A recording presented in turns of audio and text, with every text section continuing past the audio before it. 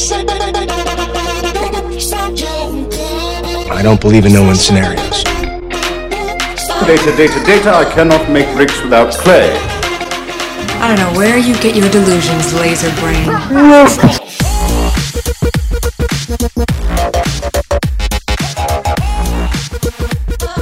Hello and welcome to a special Cheeky Scientist radio show. I'm your host, Isaiah Henkel.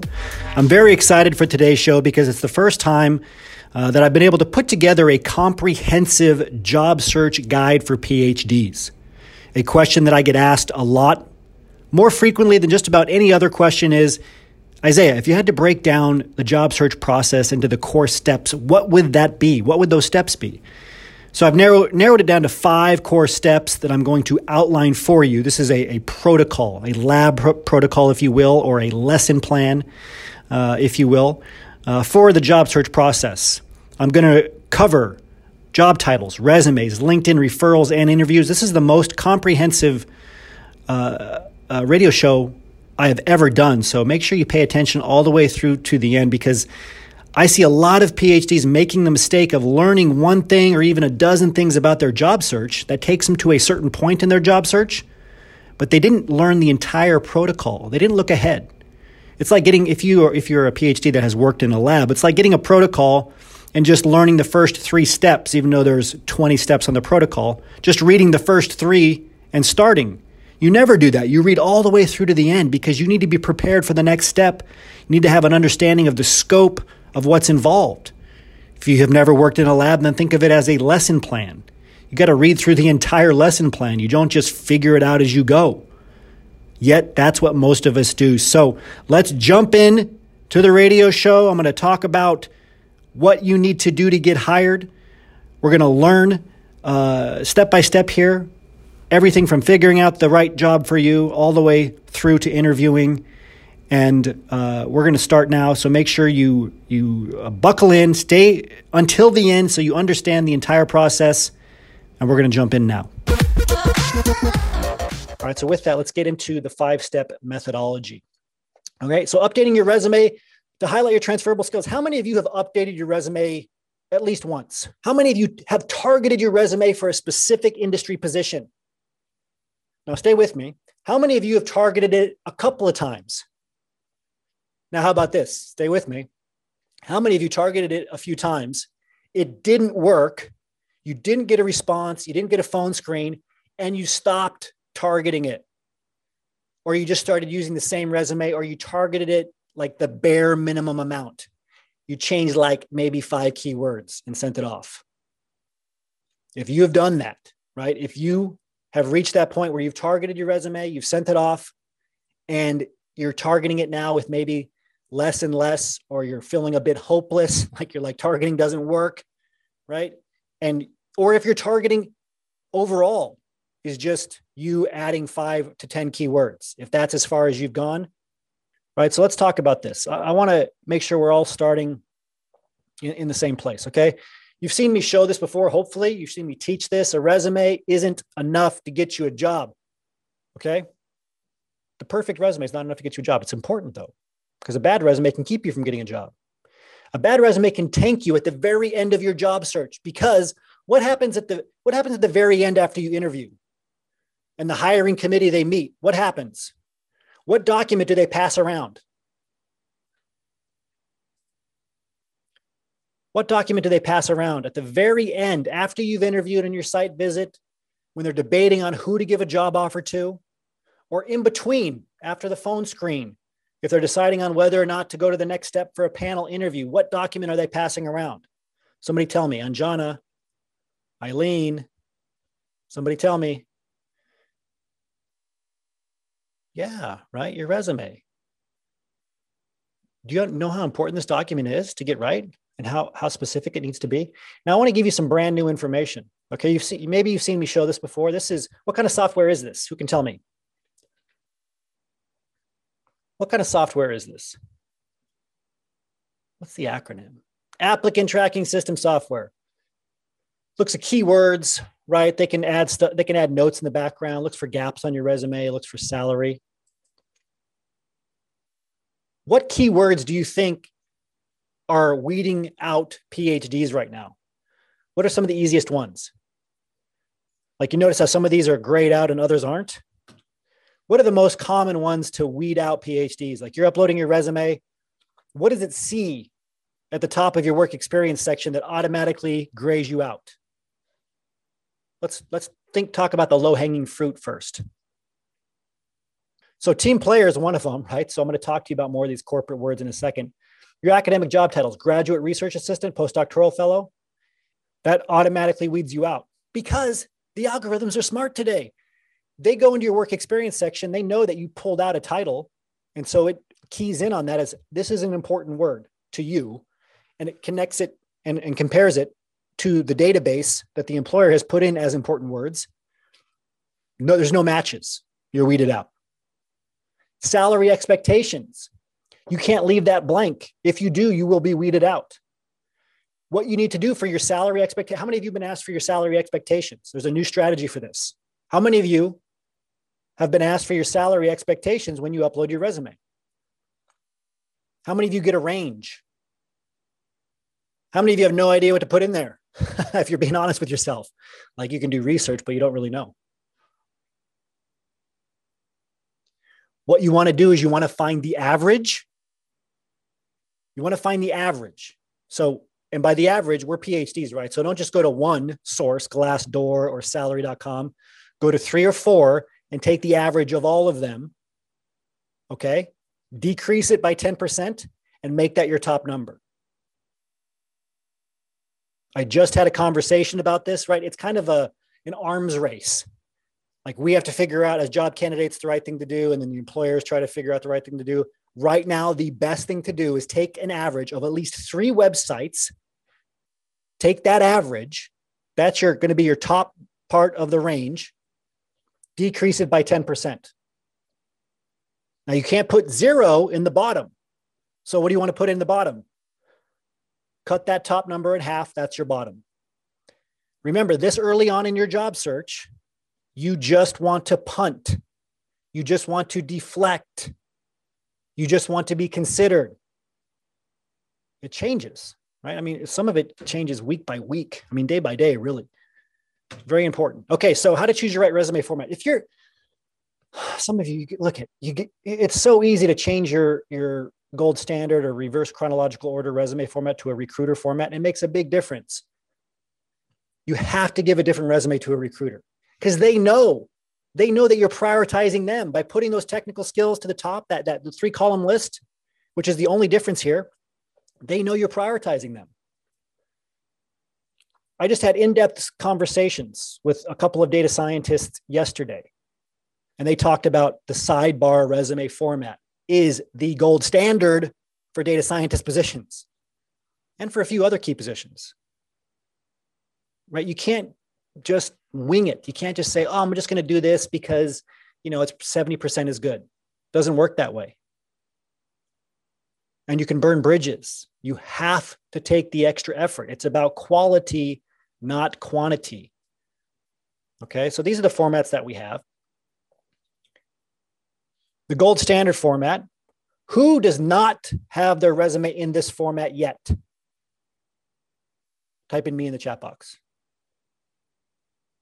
It's okay if you don't. Just curious. How many of you here don't have it in this format yet? You have to put your resume in this format. How many of you put your resume in this format and you saw instant changes in the responses that you got? You started getting traction. It took some effort, but you did. Who's done it? Type in yes. Brittany says me or me. That's fine too. Min says me or yes. Great. Exactly. See, so for those of you that haven't done it yet, change it to this format. Now, you might see this format and think, okay, great. The format is, maybe previously you thought the format was the challenging part. How many of you thought the format was going to be the tough part? And then you got it in the format and you realized, oh, what about the bullet points? The bullet points are the actual challenging part, right? So whether you use a gold standard format, and this is something that I love working with PhDs one-on-one with, I love writing their resumes. The first thing that I always do is I always change it to a functional format because all of you are getting into either your first industry job or into a new industry position, which means you should use a functional format. Who has not used a functional format yet? Here's the key to a functional format. Now, this looks like a lot of your work experience sections, right? You all have, some of you have this graduate research assistant, postdoctoral fellow, right? It's in chronological order, reverse chronological. Notice the difference. If you're an employer, try to think like an employer, a gatekeeper, somebody that doesn't have a PhD, they're a recruiter or hiring manager. They see this. What do they think? Do they think, oh, lots of industry credibility here? Oh, a personal brand that is screaming capable industry professional. They know what they're getting into. Not so much. Now watch how this changes by turning it into a functional resume format. And I love writing these sections for PhDs. No, if you haven't seen me show this, this is crucial. What's the difference here? Imagine if you see that, what are you thinking now if you're an industry employer, somebody without a PhD, and you see this in the experience section on either a resume or LinkedIn? You should be doing this on LinkedIn too, by the way. What do you think the employers are thinking when they see this? First impressions matter. I mean, they're going to read the exact skill they're looking for. This would be from the job posting, right? And yeah, you're not hiding information. The information's there, but they're not really caring about where you got the skill. They're like, oh, they got the skill. And now they're invested, which means they'll invest more time into actually reading your bullet points.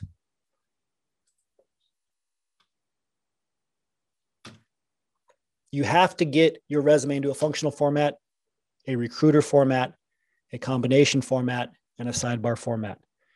Now, all of these formats, you can take your information and go back and forth interchangeably with our resume builder. Now, there's a lot of words, and maybe you've heard me talk about these two in particular, enthusiastic, team player, that you need to take off your resume. This is why you need an expert to review your resume. If you're still stuck, this can really help you, because there's a lot of this corporate speak, this jargon that you use without even realizing it. You're using phrases that have been seared into your resume from reading outdated articles or just through the ether of what you think you're supposed to put on your resume.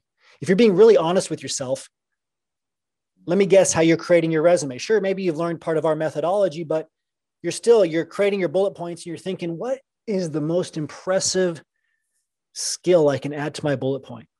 What's the most impressive thing I could add to my bullet points? And you're just recalling from memory, right, what to put in your bullet points. And you're looking at the job posting and just taking some keywords there, a few of them. And that's like your strategy. Type in yes if I pretty much nailed it. If I pretty much nailed your strategy for your bullet points. You might have our 3-part proprietary methodology, but you're just trying to recall. Right? You're spending a lot of time like, what sounds impressive? What can I recall? You know, HPLC. You know, I've worked with R. That's not a good strategy.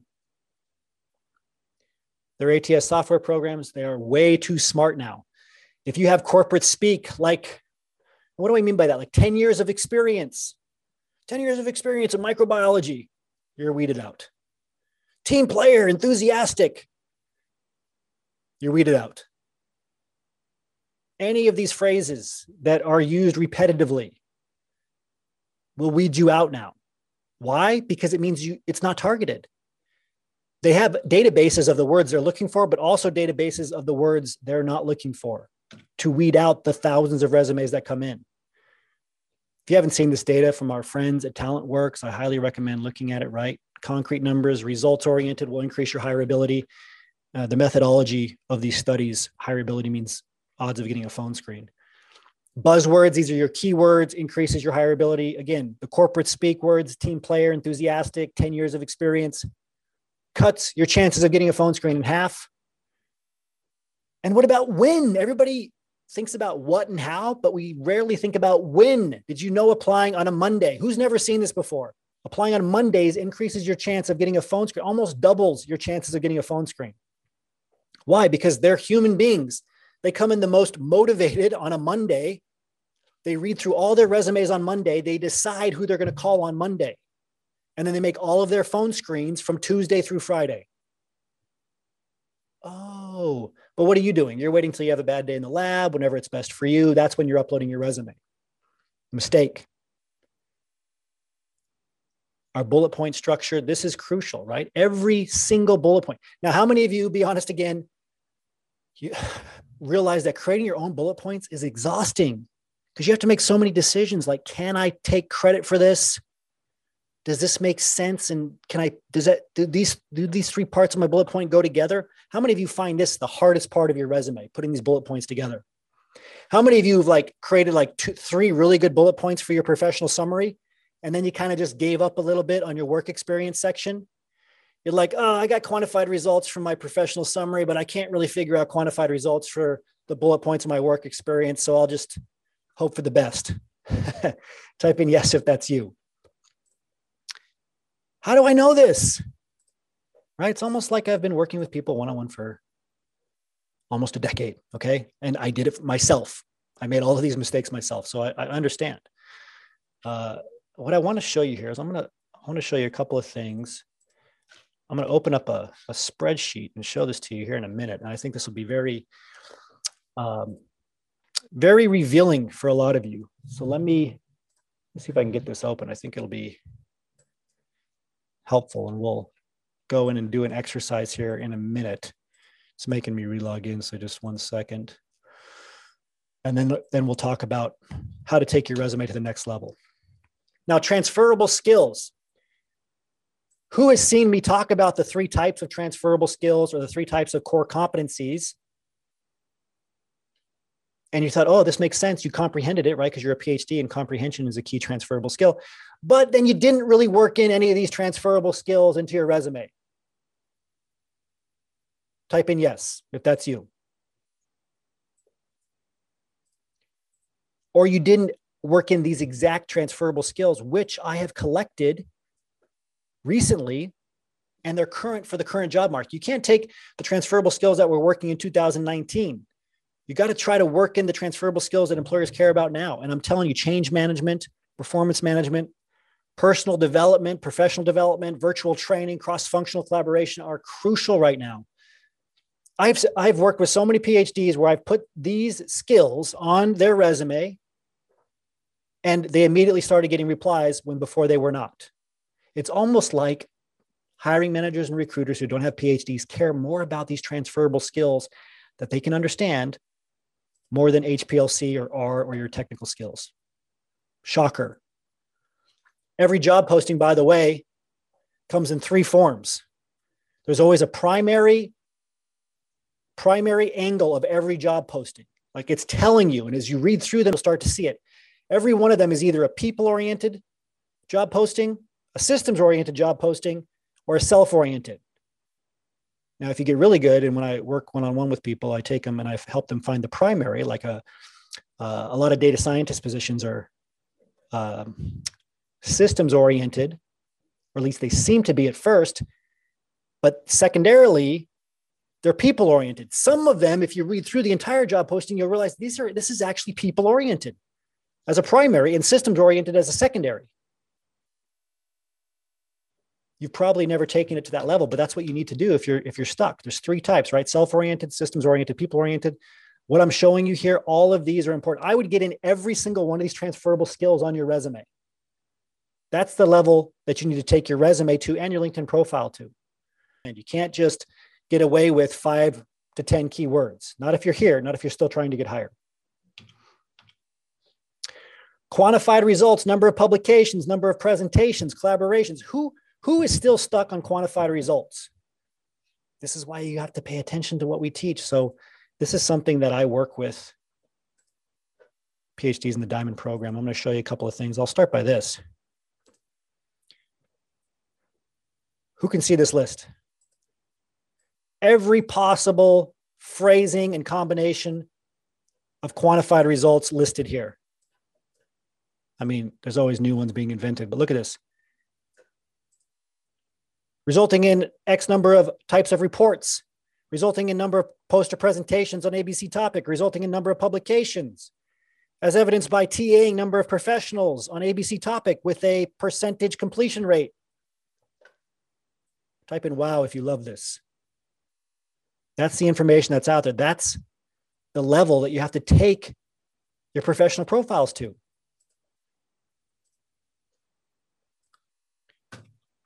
Okay, number 2, improve your personal brand on LinkedIn. Now, be honest again, type in yes if you have started to, you've updated LinkedIn, maybe your headline, your summary, and you kind of did a few other things and that was it. Like maybe the most amount of actual time executing, as in typing, was probably 2 hours or less. Who can be honest and say yes on LinkedIn?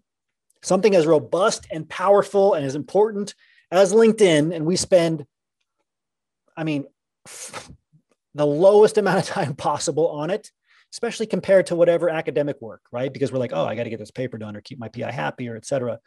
When really, if you've decided to transition into industry, that should be secondary. Now, I love showing this because it's just so important. This is from LinkedIn and they know. And guess what? They're not going to give you false information as a job candidate because you don't bring LinkedIn any money. Who brings LinkedIn money? The companies. They pay hundreds of thousands of dollars in many cases for big companies to use LinkedIn Recruiter and LinkedIn Talent Insights. There's huge talent acquisition firms, et cetera, that do this. They're the ones that are keeping LinkedIn in business, not you. And so they're trying to tell you, hey, if you have a bare bones profile, it means you're not serious about getting a job. We're not going to show your profile to anybody on LinkedIn Recruiter or Talent Insights. We're not even going to show your profile in the search settings above other people on regular LinkedIn. You might as well have no profile at all. If you have a bare bones one, if you have a headline and summary, that's bare bones.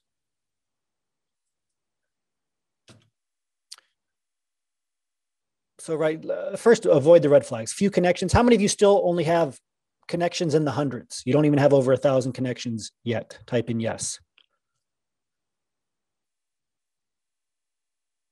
Who's incomplete still? Their profile. They haven't completed it. Type in yes. Like it still says 80% complete or whatever. And you want to get hired into a top job? What do you think an employer is thinking? They can see if your profile is complete. They spend all day on LinkedIn hiring and they see your profile and it's not complete. Do you think they're thinking, wow, this person is really serious about their career? They don't even have the stamina to complete their LinkedIn profile. And I'm going to hire them for this job, paying them the industry average for a PhD, $91,112. And they won't even complete their LinkedIn profile. Like, what does that say? It says you think you're either above it, you can get hired without doing it, you're special, which again indicates to them how you're going to act if they hire you, or that you just can't find the time. You don't take it seriously. You don't have the stamina to do it. You can't, you have to avoid these red flags. I really love digging into LinkedIn and helping PhDs create a clear message. Remember how I talked about transparency? The number one thing the algorithm's looking for is transparency. What do I mean by that? They want to see a clear story being told on your LinkedIn profile. If somebody there's something called a bounce rate. If an employer comes to your LinkedIn profile and they leave it quickly, that gives you an elevated bounce rate. That's a key metric. So how quickly they bounce off your page, right? This is a metric used by every search engine, most algorithms now. So if you have a bounce rate of like 80%, you're going down in terms of the search results. But if people come to your page and they stay on it because instantly it's clear who you are and what you want, and it tells a key story. And so if I scroll through your LinkedIn profile, like I can see what you're actually saying. Most of you, you're not even considering the job you want to get into. You want to be a data scientist or an MSL or an R&D, and you keep just saying researcher, scientist, researcher, scientist, researcher. Did you know that's academic language?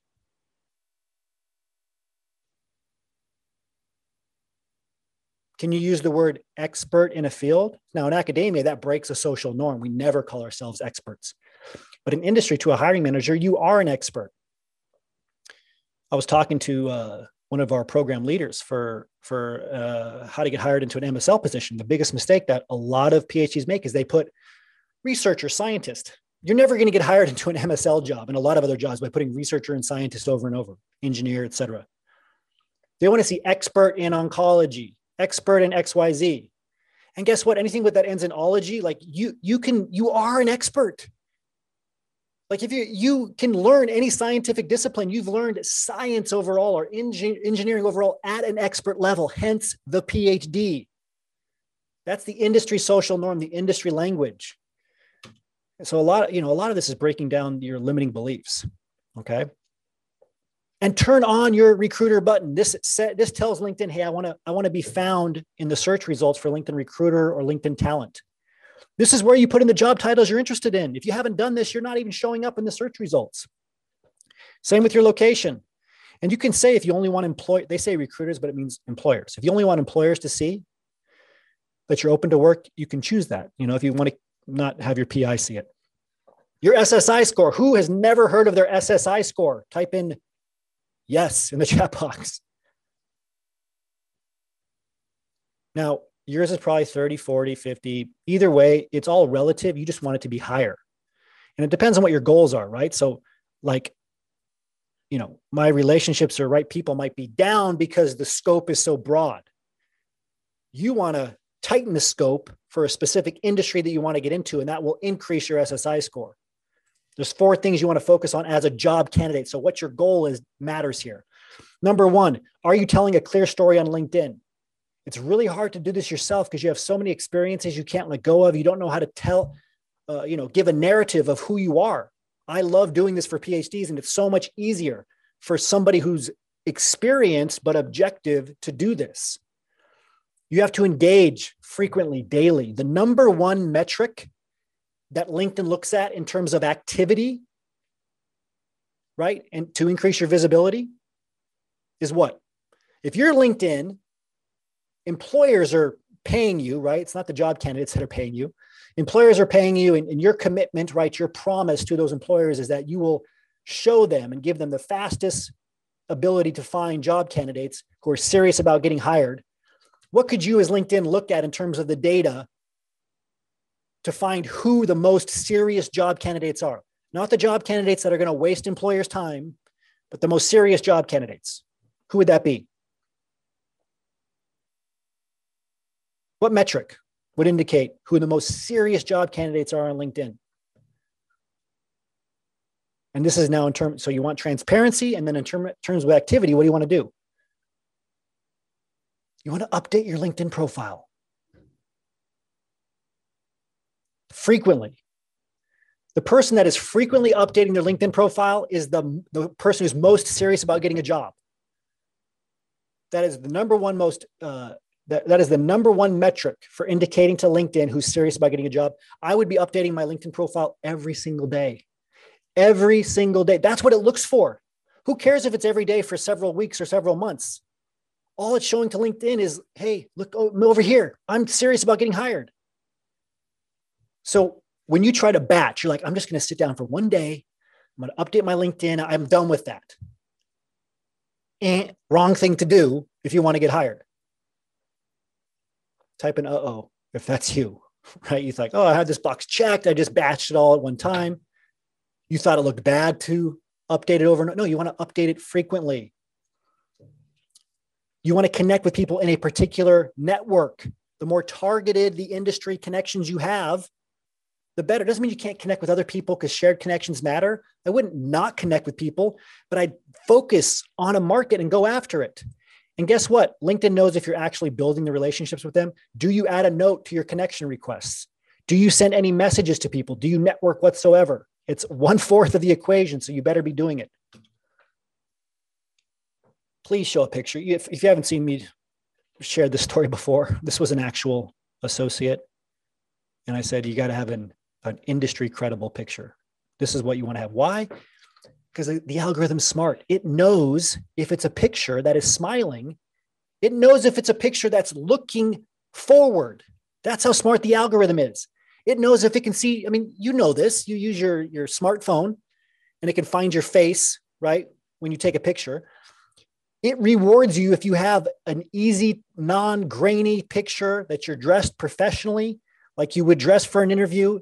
If it can see your eyes, nose, mouth, you will increase your visibility in the search settings. Okay. So you have, right, here's just looking at a variety of the exact types of pictures that you want to use. So this is something we go into your headline, right? You want, like, look at the snapshot here. Associate who was hired. Associate who's hired. Actually a principal scientist now at Estee Lauder. Here's a snapshot of what you want your summary to do. And I love writing summaries with PhDs because it's something you're not used to doing, but I have done it a lot, right? You got to put it in the first person. It's much easier for somebody to write about you than for you to write about yourself, if you haven't realized. As PhDs, we have a lot of imposter syndrome. The academic social norm is to kind of downplay our accomplishments, more passive language. You need somebody to write in that active language for you. If you're here and if you haven't been hired yet, I highly recommend this. It's a game changer, right? It's very hard to write about yourself. And I'm guessing a lot of you have noticed that. Who's noticed that it's very hard to write about yourself? You can't figure out the right tonality, so to speak, when you're writing about yourself. Not just what I can claim credit for, but how do I position, like how do I position the active voice without it sounding arrogant? Like, how do I make it sound strong, but not overconfident? In a simple way to explain it. You have to fill out these sections. You have to be a master of keywords, right? This, going through the keywords, using a word cloud, we talk a lot about this. This is the tip of the iceberg. So I went through a job posting the other day, and to create a unique selling proposition for a PhD I was working with one-on-one, right? And this goes hand in hand with the unique selling proposition that I'll show you in a second. Before we move on to number 3, though, I just want to show you how many keywords I was able to pull off of one job posting. So to create your unique selling proposition, you have to know what the company needs, which is on the job posting, what you're good at or can be good at, because you can start a bullet point with ability to. You don't need to start it with expertise in. You can start it with ability to. It's probably a light bulb moment for a lot of you. And then what other PhDs are likely putting on there? You want to find your unique selling proposition, but it starts with the keywords. Look at how many keywords I found in one job posting. You know how many there are usually? The average? This is not even a lot. 50. 50 on average. Just about any job posting that you send me on LinkedIn or that I go through with a PhD, I will find 50 keywords. Guess how many of those keywords I will get on their resume? Guess how many of those keywords I'll get on their resume?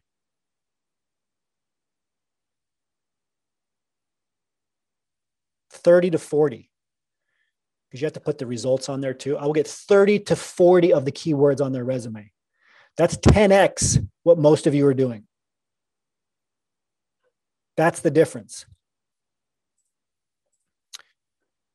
Now, getting referrals and connections is very challenging. I really like to be in the corner of PhDs to do this because it's so easy just to sit here, right? This is incorrect networking. If you've seen me show this before, skimming on LinkedIn. How many of you are really good at surfing LinkedIn, looking at jobs and companies and people and like playing out scenarios in your head, because we have rich internal environments as PhDs.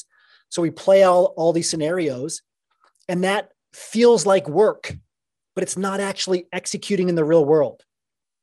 Type in yes if you know what I'm talking about. You'll get on LinkedIn. You'll think about your job search a ton. You'll go down these wormholes in your head about all these different options, contingency plans, the likelihood that somebody will get back to you, on and on and on. But you haven't actually done anything in the real world. That's the academic social norm, right? The theory of thinking about stuff, playing it around, working out scenario. But you don't have enough reference points to actually work out a scenario. All you do is talk yourself out of doing anything in the real world. You have to flip this on its head. You have to follow up. And you have to know how to follow up. One of the things I spend the most time doing with the PhDs I work with is writing scripts for them, the exact script for them to do. And it will take you a few weeks of going through scripts and seeing how they're framed, right? They're framed specifically for every type of person. Is this an expert that you're reaching out to? Is this a decision maker, somebody that's in a director role? Is it a gatekeeper, talent acquisition specialist, recruiter, et cetera? Or is it somebody that's in the same position you want to get in a proximal lateral position? They need to be framed differently. You have to get these referrals. I love tapping into my network to get PhDs hired. Why are you reinventing the wheel? If you can't get it started, I like to kickstart, right, your network. This is why I've really been looking forward to working with PhDs one-on-one again, because I would rather focus on quality than quantity in this point of my career. I want to work with PhDs who are serious about getting hired, who are serious about an industry job, and not everybody's serious. But if you are serious, I love getting PhDs hired in this Diamond program. You've seen me show this before. Look, it's just important for you to come back to the numbers. Come back. Why am I doing this? Rationale is important for motivation. Why am I doing this? Why am I doing this? Because it works. You have to learn to do long tail keyword searches. Most PhDs that I start working with, they have a few companies they've heard of. I show them with a couple of long tail keyword searches how to find all of this information, aggregate it together. A lot of you can't differentiate discovery and aggregation from qualifying and being critical. How many of you started researching companies to work for, et cetera, but then that critical part of your mind turned on and you started qualifying? Well, do I really want to work here? Is the company big enough, small enough? Would they likely hire me? Right? Maybe you started looking for open jobs, job postings, you got stuck on one. And then you found skills maybe you didn't have, et cetera, and you started playing out scenarios and qualifying before you took any more action. Type in yes if you know what I'm talking about. When I work with PhDs, I make them separate these steps, aggregation, discovery, from critiquing and qualifying. It's magic. Because you can turn off that part of your brain and just aggregate and research and put it together and not worry about whether or not it's possible. Because guess what? If somebody offered you a $250,000 job a year in Singapore right now, or the other side of the world, a lot of you would actually consider it. And they said, oh, we'll pay for your entire family to move over. We'll pay for everything, all the expenses. You would consider it. So take the limits off. And I've actually seen somebody get hired for $250,000 in Singapore. That's how I have that example. Happens all the time. You don't know what's possible. You don't have the reference points. So stop disqualifying before you aggregate. On LinkedIn, of course, it shows you who all the employers are. Now you're going to reach out to somebody like the chairman or the director. When I work with PhDs one-on-one, I do have them reach out to people, and I'll often reach out back to back. So you'll reach out, I'll reach out, and then together you connect. Because when you have two people reaching out, or if you're reaching out through multiple channels, LinkedIn and email, which I recommend using hunter.io, one of the many software programs that will give you a lot of leverage in your job search. I also recommend using the Hemingway app to check your scripts. Most of you suffer from the curse of knowledge. You write too complex, employers right away are like, what is this person talking about? Use the Hemingway app. It takes that language down to the language level, the education level of most hiring managers and recruiters. Seriously. So you'll reach out to each of these people differently, shared connections. You'll leverage your own shared connections, but also mine. And guess what? How many of you have not really mined the members directory? Like you've looked through it, but you haven't really mined it or connected to as many people as you could, even those you have access to right now. That's something I want to help you do. We go through and we'll create a list of every person you're connected with, and we'll classify them as being in the green stage, the yellow stage, or the blue stage here. Of course, the scripts, like I said, you want to write specifically, carefully. I've given you a couple of apps that will help. You want them to be short. I enjoy writing scripts because when you do it a lot, it's much easier. And again, the script, I'll give you an example. I train a lot of PhDs on this. It's one thing that will really be an eye-opener for you. If you're reaching out to somebody who's like the director of operations, well, let's say a talent acquisition specialist, et cetera, and you send a script like this, do you want to show more reverence or less reverence than somebody who's like in the same position that you want to get in, like somebody that's also an R&D scientist? Do you want to show more reverence or less reverence? Who can tell me? It's counterintuitive, but you actually want to show less reverence. Why? Because the directors, the decision makers, the gatekeepers, they're used to having everybody kiss up to them. So you want to be respectful, but much more neutral. Whereas the person that's in industry, and they've only been in industry for a couple of years, and maybe they're in their first senior role, et cetera, they've never had anybody show appreciation to them. They're new to industry. So you want to play up to it more. You want to congratulate them on their recent career, ask them how they did it, elevate their credibility. Now, I love when this happens. How many of you are like struggling to get responses from anybody right now? Here's what happens. That's one problem, but in your job search, once you solve one problem, guess what happens? You get to a higher level problem. I bet this has happened to some of you before. You get somebody to respond to you, and now you're like, oh no, what do I say? Right? So you go from nobody's responding on LinkedIn, nobody's responding, and then they respond to you, and you're like, what do I say? You freeze up. Their green dot turns on LinkedIn. They respond to you, and you don't answer because you don't know what to say. And now you make them wait. And there you just burn that bridge. Because now, like, this person reached out to me. I connected. I responded right away. And they know that you like disappeared, or your dot went from being green to not green anymore. And how does that make them feel? You burn bridges, just like you burn bridges when you upload a resume that's not complete, that's not 100% perfect. And guess what? On the back end, that employer marks it as rejected. They're not going to tell you. They don't send an automated email saying, hey, you were rejected. But in their system, it says you were considered for a job and rejected at the earliest stage. And now you will not be considered for another job at that company for 6 to 12 months. Type in oops if you didn't know that.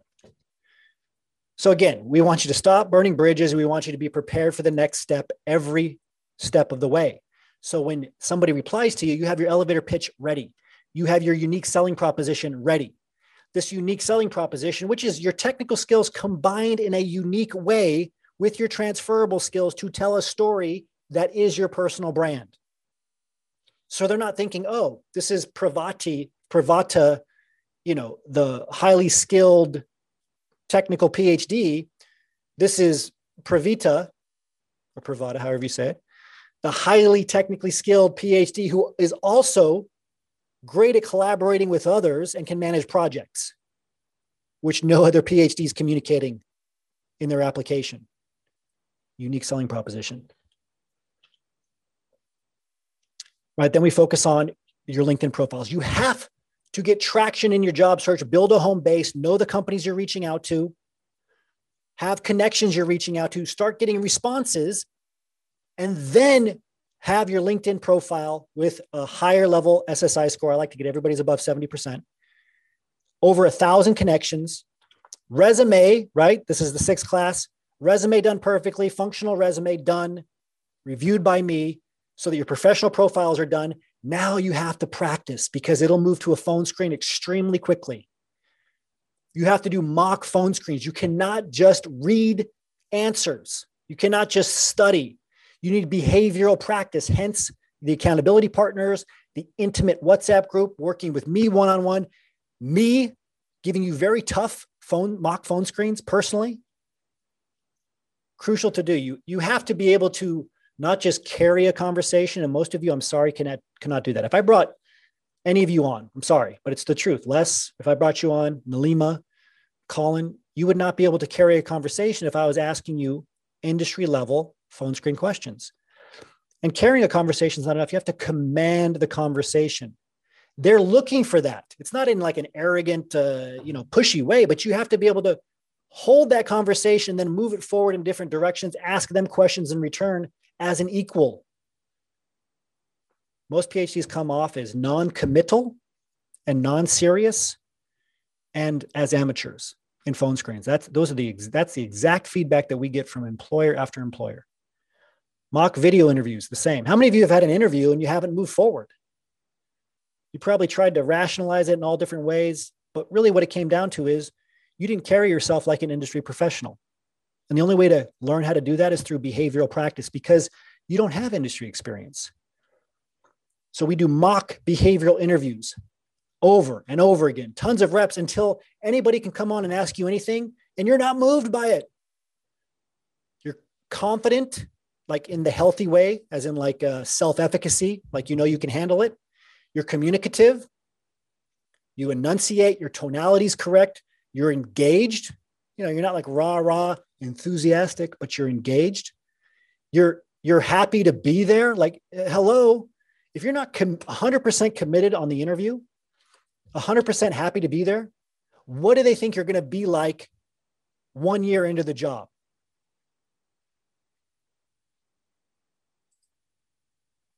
What do you think? Site visit preparation. I've been on site visits where they had cameras on the interviewees getting out of the car that drove them from the hotel to the parking lot. They got feedback to see how they interacted, if they were like loners by themselves or they interacted with the other candidates in the parking lot. They got feedback from the receptionist when they came in, were they polite, et cetera. They got feedback. I'm thinking of a company specifically, biotech company in California that I worked for. They got feedback from the people at the hotel because all of their candidates came to that hotel. A lot of these companies will have dozens of candidates coming in every single week, a lot of them together for different jobs. Do you know how to perform, how to be your best self every step of the way? And then can you speak business strategy? There's going to be a point from the phone screen to the site visit where you're going to be asked about mergers and acquisitions, restructuring, the competition in the market. They're testing your nomenclature here. And if you're not getting those reps in, and I love to do that. I like to talk one-on-one with PhDs about business. So you can get used to speaking the language of business because your interest is there. You just don't know how to speak about it, or you come across as posturing, pretending like you know how to speak about it, when you want to be the eager student, not the person who's pretending to have industry experience. And you will have to present for a job in industry. Very often it's 3 or 4 slides. You will come out of working with me one-on-one with your presentation in hand, which alleviates a ton of stress, right? When they give you the presentation brief, like yours is done. You've done it through reps. You'll do it in front of a live audience so that you have it perfected and you're ready to give it. You'll also have those slides. So if they ask you certain questions or they ask you on the fly, which small and mid-sized companies sometimes do, tell us a little bit about yourself. So I have a couple slides I could share you. You're ready. You stand out. Right. So that's really important. And then doing this and really nailing that last step is so crucial, because the worst fate, some of you have experienced this, is to get to the later stages of the interview and to fail. This takes us to the end of this show. You can learn about this program and all of our programs at cheekyscientist.com. If you are new to your job search, you don't know which position's right for you, you can go to phdsgethired.com. That's plural, phdsgethired.com, to learn more about our flagship program, the Cheeky Scientist Association, that has helped thousands of PhDs around the world get hired. It'll train you on the basics of your job search and help you find the right position for you. As always, remember your value as a PhD and start thinking and acting like a successful industry professional.